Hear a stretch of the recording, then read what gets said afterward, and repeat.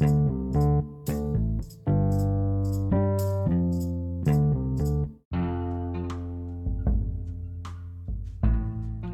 everyone, welcome to the 5th episode of Words from a Stranger. Wow, we have reached the 5th already. So here I am after a crazy, long, hectic week talking about life. Life, one crazy, adventurous and a hell of a lot difficult, but also a bit of happy ride. I think we already have felt this all in our life. There is happiness and also sorrow. Then there is excitement and sometimes also disappointment. But when you think that's it, what worse can happen than this? And exactly then life throws another stone at you. And a bigger one this time. But enough is enough, right? Rather than running away from life and saying that bad luck is responsible for the problems, start living like you have no regrets. Live your life out without any tension of future. Just give your best to the present. I heard a very deep line yesterday that every person has 2 lives, and a second starts the day he realizes he has only one. And that hit hard.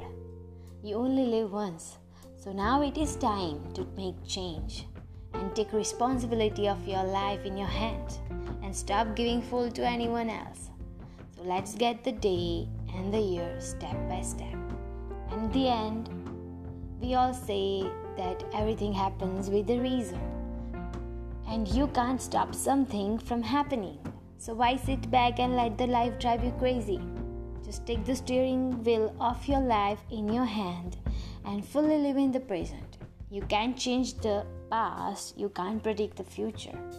But you sure can work for the future, and you have to start in the present. So work hard and enjoy every bit of today. Live your life without any regrets. Here's a thing to tell your life with a big wide smile on your face. That do whatever you can because I still have the strength to make deliciously amazing lemonade out of the world's lemons that you throw at me. And I still can make a big and beautiful castle from the stones that you are throwing at me.